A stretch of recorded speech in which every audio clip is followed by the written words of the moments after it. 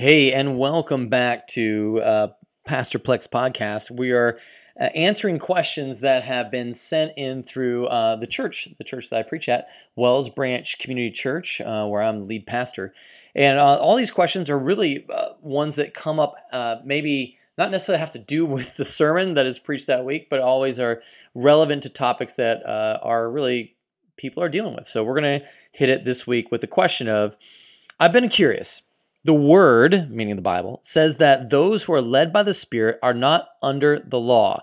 As new creations in Christ, are we always walking in the Spirit, or is that only when we bear the fruit of the Spirit? And does that mean if someone, even a believer, is being led by the flesh, that they become under the law? Now, I think this is a great question, and like whenever I start here, I love to go and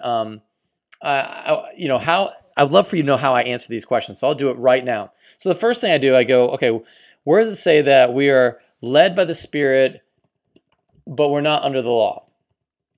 Where is that in the Bible? And so I simply Google it. Oh, Galatians 5:18. And then I'll go to look up Galatians 5 in my trusty Bible Gateway. In Galatians 5, reading down around verse 18 is where it is.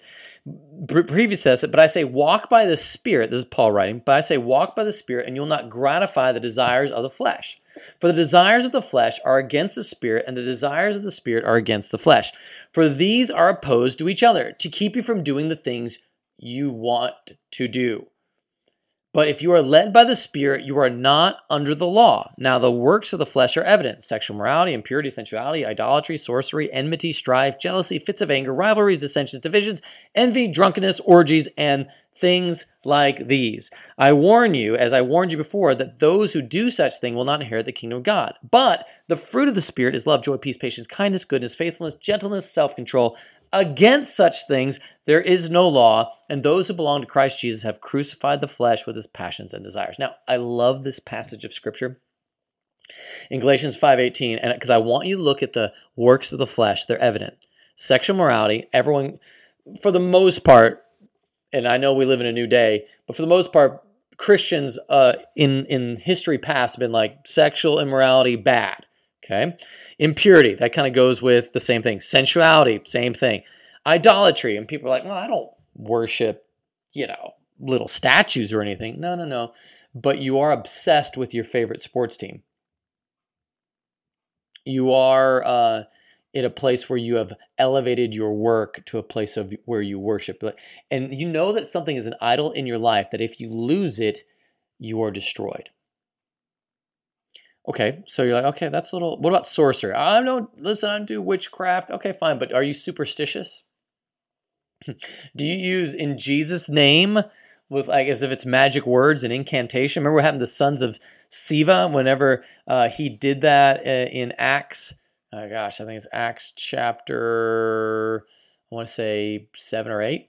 Okay, so do you do that? Okay, fine. People are like, okay, well, I'm not doing idolatry. I'm not doing sorcery. How about enmity? Is there anger with somebody that you're struggling with? How about strife? Are you striving with somebody? And if you're married, this happens a lot. Are you jealous of anybody?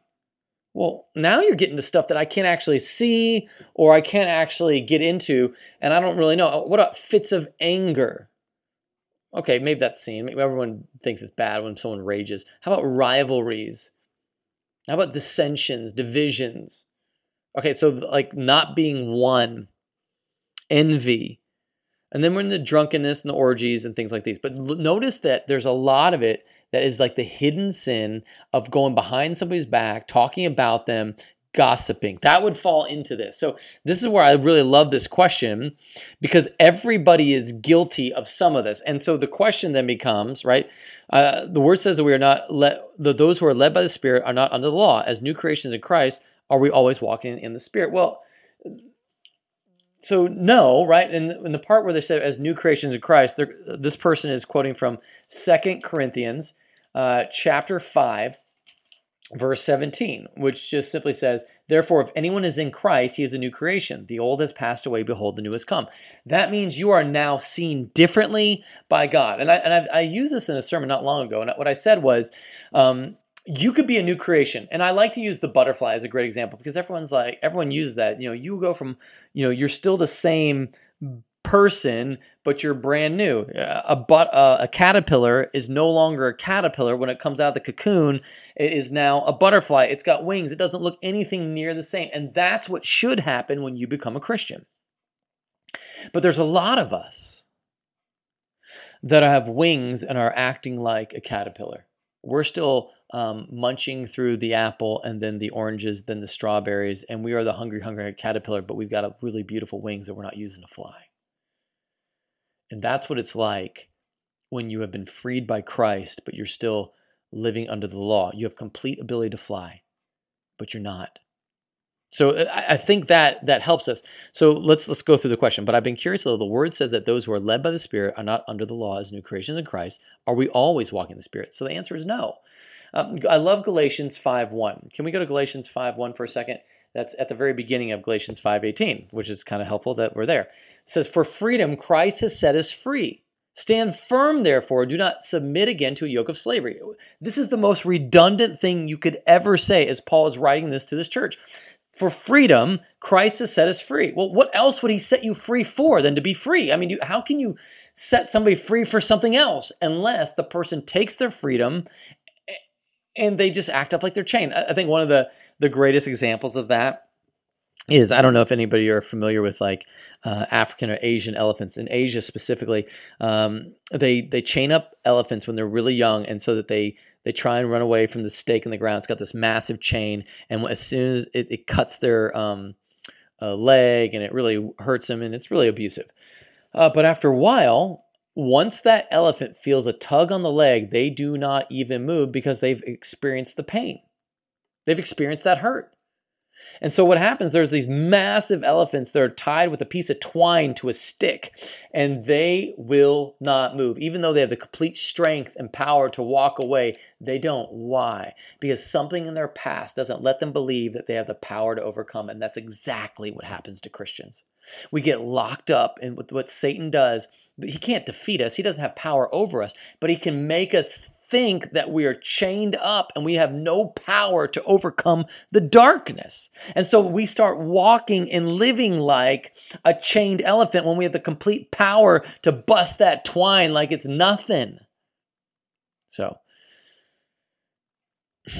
we are walking in the Spirit when we're walking in the Spirit. When we're walking in the flesh, we're a slave to the flesh. You are a slave to whomever you obey. Think about that. If you're obeying Jesus, you're a slave to Jesus and righteousness. If you're a slave to your sin, then you're obeying your sin nature, and you're just doing whatever feels good because you can't help it. You're a slave to it. All right. So then that question goes on, and does that mean if someone, even a believer, is being led by the flesh, that they become under the law? And the answer to that is sort of. You're completely justified before Jesus. You cannot lose your salvation. I think probably, who the Son has set free is free indeed. So that is not an issue. Jesus has lost none of those the Father has given him. Let me figure out what none that you have given me. That is John 18:9. So I love this. I have lost none of those you gave me. So that's just what Jesus said. He has not lost anyone. And so you can't be lost, except for, Judas, who was predestined to spend eternity in darkness. Whereas with Jesus, what he does for us is he saves us. He makes us new. But the problem is you can be fully justified before God, that God loves you even as he loves Jesus. That's John 17:23. I pray that you would love them even as equal to you love me. How awesome is that?